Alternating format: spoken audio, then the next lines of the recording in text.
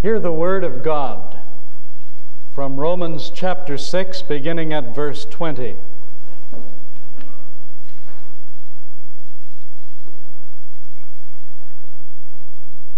When you were the slaves of sin, you were free in regard to righteousness. But then, what return did you get from the things of which you are now ashamed? The end of those things is death. But now that you have been set free from sin and have become slaves of God, the return you get is sanctification, and its end, eternal life. For the wages of sin is death, but the free gift of God is eternal life in Christ Jesus our Lord. Oh, the wisdom and knowledge of God! His ways are past finding out. We've come to the end of chapter 6. In this chapter, a person may find truths which are liberating and the sources of greatest joy for him. As we come to the close of it, we realize here that the Apostle Paul is like a great musician, going back to the themes which he has played out earlier in the symphony, and now repeating them and summing them up and leading to a great crescendo. For example, we saw last time in verse 19 that divine command to yield your members to righteousness for sanctification. And we saw that that was nothing other than the repetition of the theme of verse 13, which was so precious to us. Do not yield your members to sin as instruments of wickedness, but yield yourselves to God as men who have been brought from death to life, and your members to God as instruments of righteousness. How ingenious of the Holy Spirit to lead Paul to take a supposed objection to his teaching that salvation is an utterly free gift. The objection being, well, therefore we are led into sin by that teaching. And in refuting that terrible suggestion, Paul says, far from being led toward sin that grace may abound, instead, the teaching leads us to yield the parts of our body to God as weapons in His righteous enterprise. And so he's turned around what was seeming to be an objection into a powerful motive of Christian dedication. Now in this section, verses 20 through 23, the closing paragraph, God gives us reasons why we ought to yield our bodies to Him. Now this is just like God. How gracious He is to give us reasons. He doesn't have to give us any reasons. He owes us no reasons whatsoever, but almost every divine command is annexed with reasons, so that we may take to the command and see its place and love it. Underneath these supportive reasons found in 20 to 23 is the underlying will of God, which is that the believer is to enjoy the gift of eternal life. But that enjoyment depends on training. The believer is to enjoy the gift of eternal life, but that enjoyment depends on training. Now the emphasis there is on the word enjoy. Some of us may think of our Christian faith as a necessary part of our life to admit us to heaven, but not nearly the brightest and most delightful section of our being. But God would have it otherwise.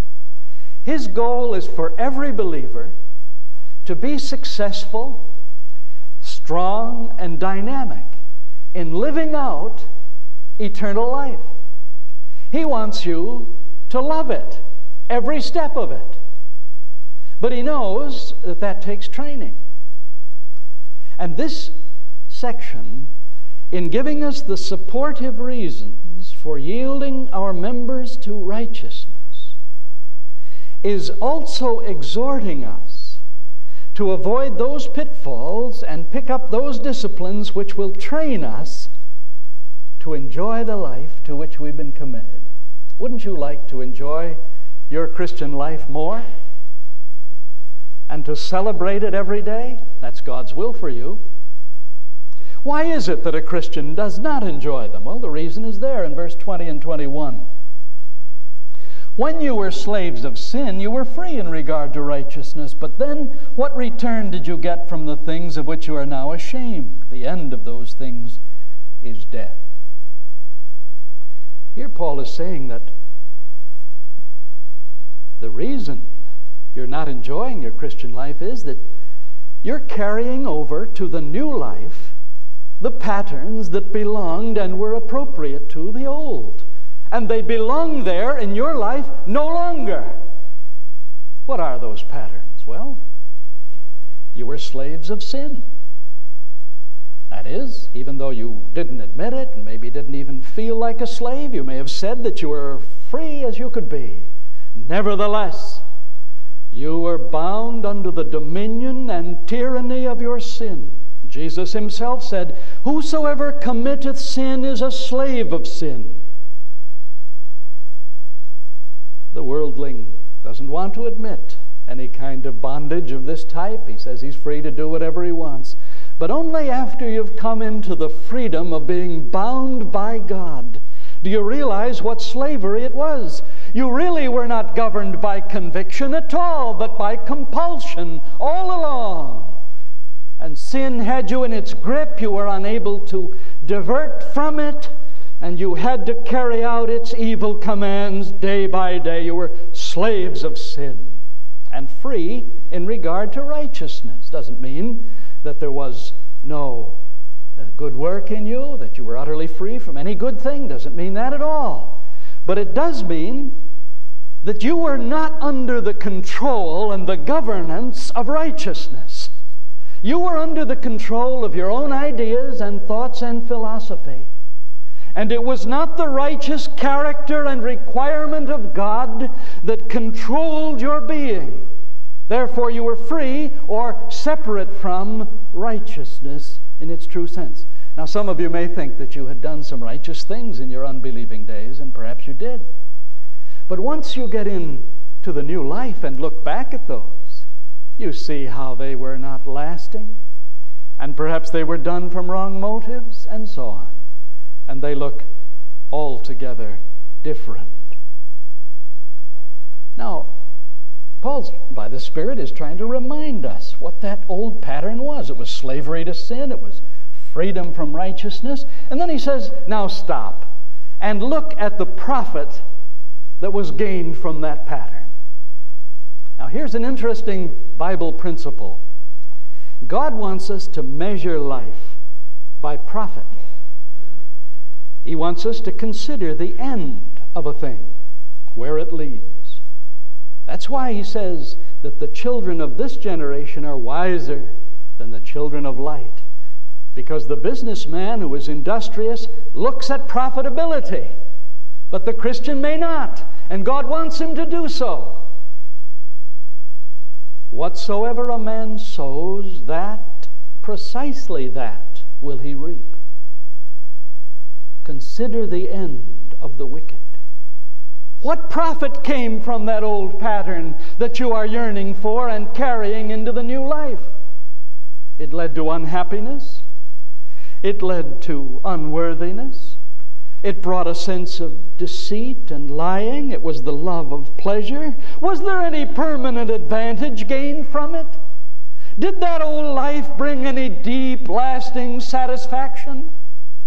And what of the latter end? Did it build you up on your way to eternity? No, it dishonored God. It did violence to conscience. It exhibited ingratitude to your Maker. and it brought forth shame. That's a great word of the Bible. We often miss it, shame. Isaiah quotes it when he says, in speaking with prophetic note to his people, he said, "Someday you will be ashamed of the oaks in which you delighted, and you will blush when you think of the gardens you planted." And Paul knew shame. How could he think of Stephen or the others whom he persecuted in his godless days? He knew what shame was. He knew what was the profit of the old life. It was no profit at all. It was a minus. He says it leads to death. That's the end of that road. If these things be so, and they are, says the reasoning, why should you have any hankering to bring over into a whole new walk which God has given you any patterns or ways of doing which belonged and were appropriate to that old way of life? They have no relevance to you any longer. Leave them behind. Do not yield your members to unrighteousness any longer. It is ingrained in your flesh. Your sinful members will persuade you to do it, but you must not do it. The profit of those things is death. Why go back?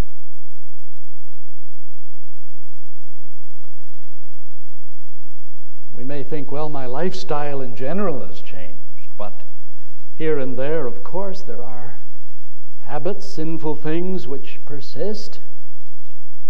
But this calls us in every way, as far as we can find the grace of God, to eliminate every evil pattern and to yield our total members to God as instruments of righteousness, and not to give any room for any individual sin to come and enslave us again and bring us more and more back under the tyranny and dominion of evil. But enough for the old pattern. That's not where the excitement is. It comes in verse 22 with those great trumpeting New Testament words, "But now." Those words ought to be underlined and loved in your Bible. They ought to be ringing in your heart, "But now," because they are the transition words from the old patterns to the new. They are the farewell words to the living in sin and the entrance to the new way of life. Now you've found something. You have become set free from sin and have become slaves of God, and the return you get is sanctification, and its end, eternal life. There's the pattern of the new life set out for us again. We have been set free from sin. Now, that does not mean that sin has been eradicated and has no claim on us. As we've seen earlier in this chapter, sin still clings to our physical body and has this tormenting function within our members, which we must war against and mortify and daily go to God for cleansing in a spirit of repentance. We know that. We are not free from sin in that sense, but we are free from its control, its tyranny. We are no longer under its despotism. We are on top. And sin is nothing but a nuisance now, an annoyance, which we must cope with and destroy in our lives as far as God gives us grace. You have been set free from sin's mastery over your life and have become slaves of God. We saw, as you know, earlier in this chapter, that word slaves of God in the Greek ought really to be said, you have been enslaved by God. That's much stronger.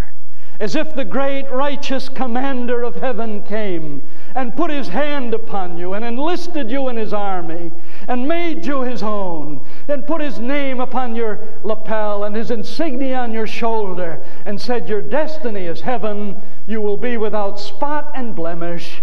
You are righteous in my sight, and your future is holiness. Enslaved by God. You have no choice. You're His. You've been captured for righteousness. That's the new pattern of your life. And so you see how utterly foreign and unthinkable it is for a Christian to go back and wallow in the patterns of that previous nature when he has been enlisted by the great recruiter of heaven and made a slave of righteousness. You have no right to sin. It is unthinkable in your new position, in your new pattern.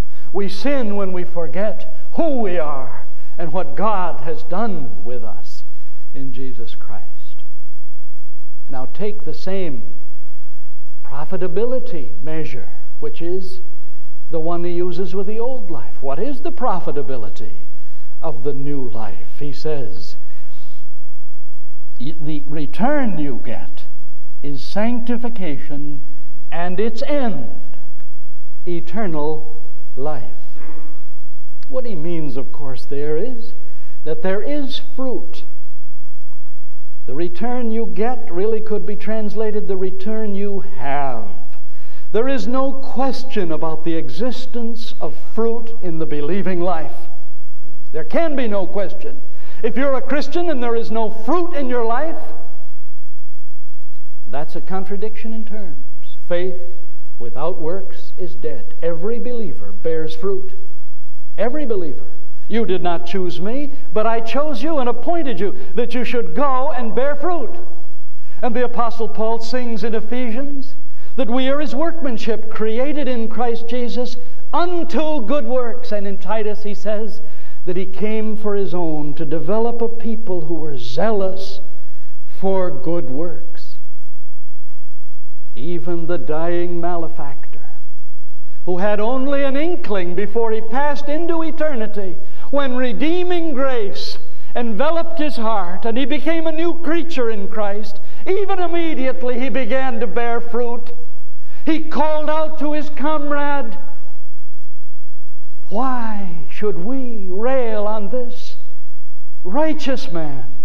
He protested his innocence and his own guilt and bore witness, asking why that man himself did not repent. There's fruit. There is fruit in the believing life. Every believer bears fruit. Some 30, some 60, some 100-fold, but there is fruit. And Jesus described it. Happy are ye. The meek will inherit the earth.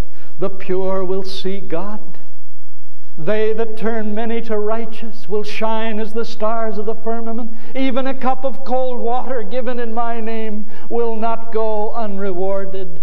There's fruit abounding in the believing life. Not fruit that withers, but fruit that abides. Your fruit shall remain, said the Lord Jesus. Therefore, from a sheer profitability aspect, looking merely at what we gain in these styles of life, we have to say that the new pattern into which we have been brought is light years away in benefit from that which we left. Therefore, all this leads to the great exhortation of the apostle, which he said in verse 13, and he repeated in 19, and which lies through this whole concluding section. Yield your members to God as instruments of righteousness. Don't yield them any longer to wickedness and evil. Here is the key to enjoying the Christian life, is getting trained for it.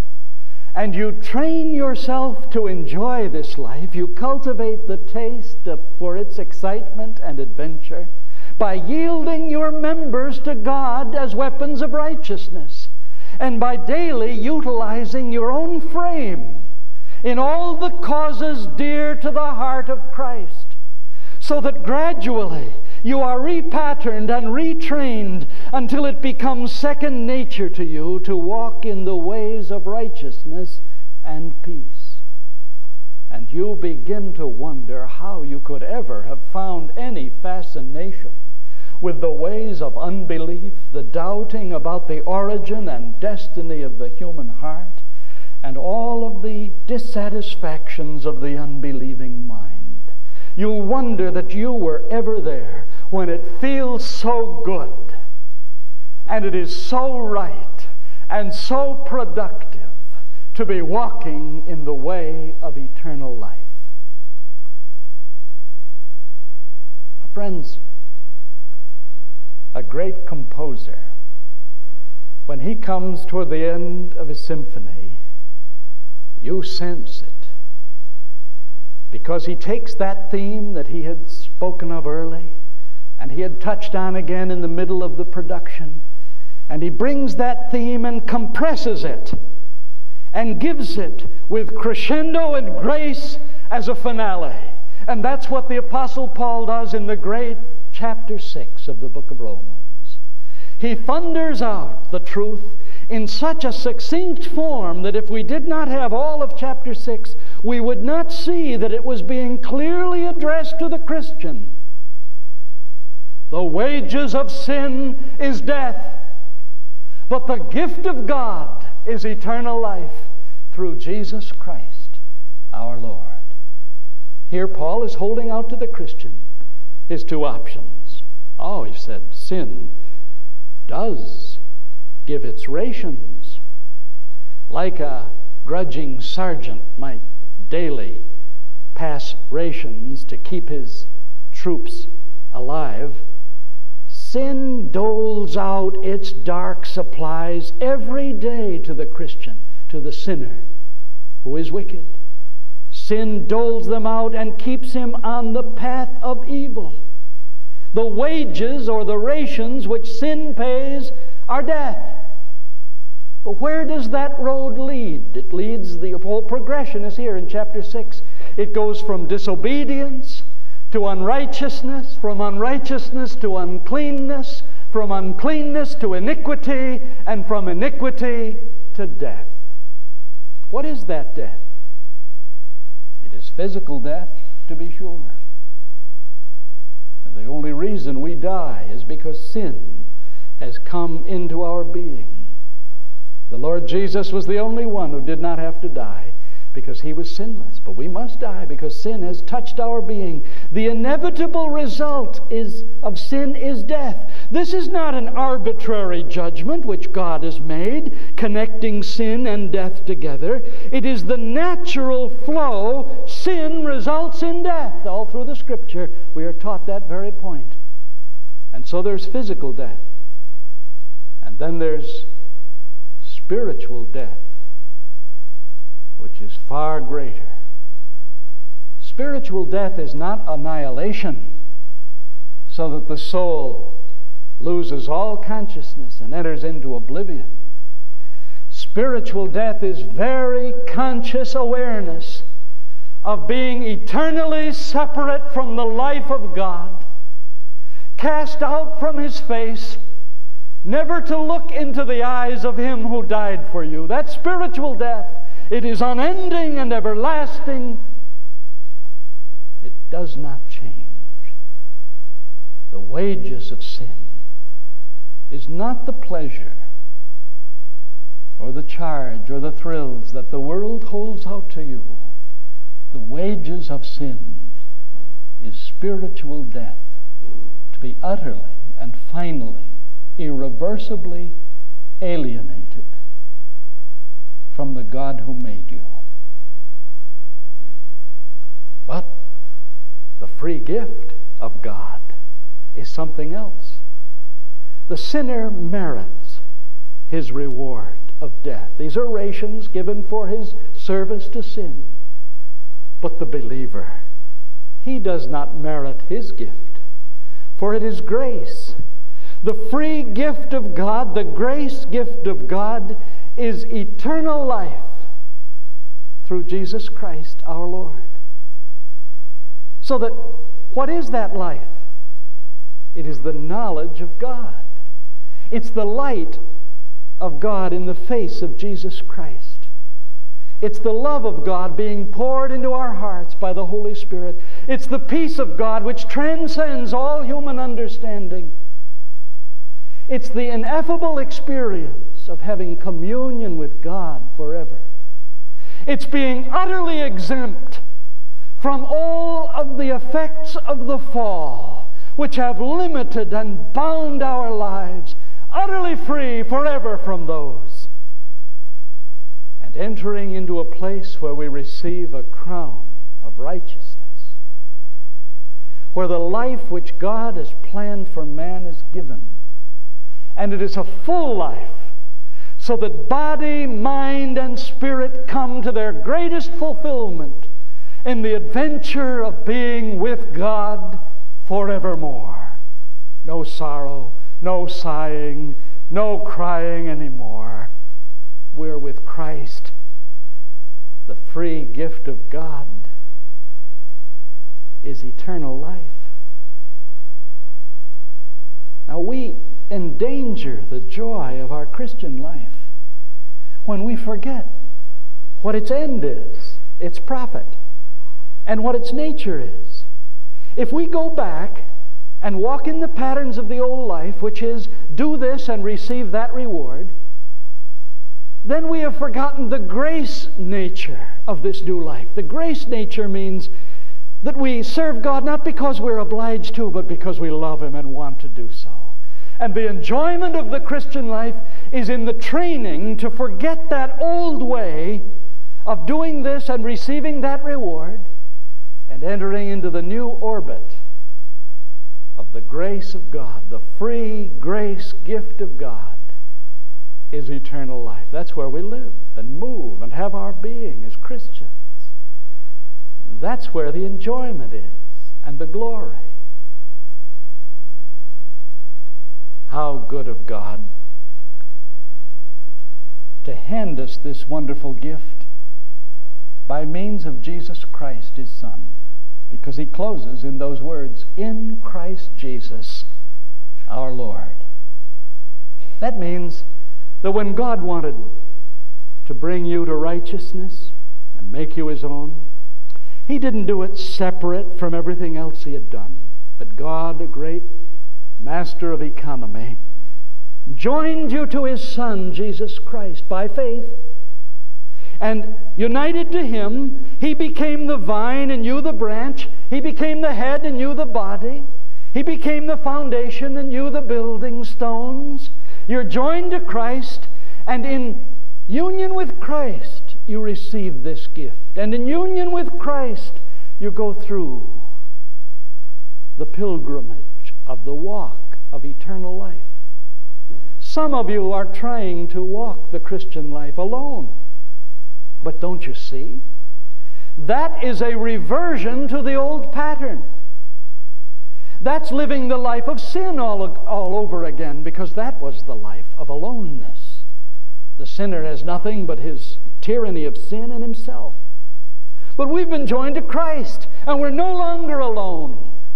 And therefore, we walk with Him, and we rejoice with Him, and we become trained for fellowship. And the life He gives is pure joy because He's with us. Now this paragraph is clearly addressed to the believer. Yet, to you who have not yet known Christ as shepherd, it has a message. It holds out to you these same two roads, and it shows you the inevitability of choice.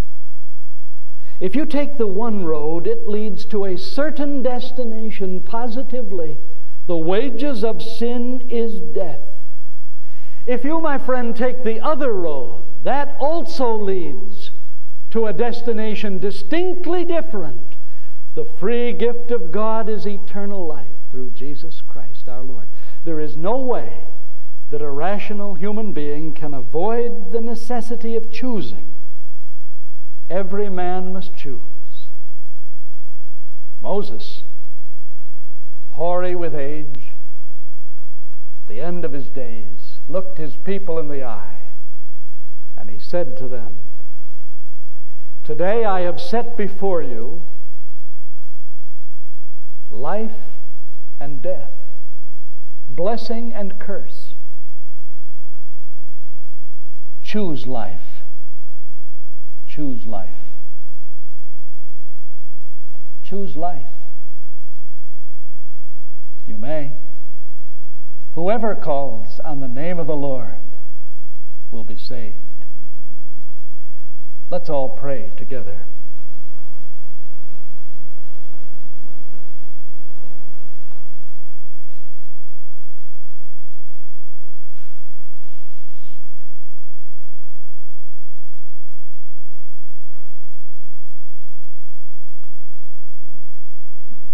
Blessed and gracious God, who has designed for us such a glorious life and has furnished it with every resource we need for daily living, and given to us a clear description of how to enjoy it to the fullest.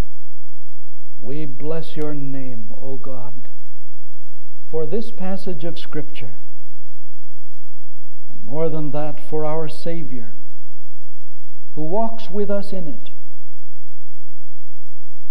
Now let your Spirit meet the need of every one of our hearts. We do choose life. We leave forever behind the old pattern of slavery to sin, of justification by works, of going it alone. And gladly we enter the new life in Christ.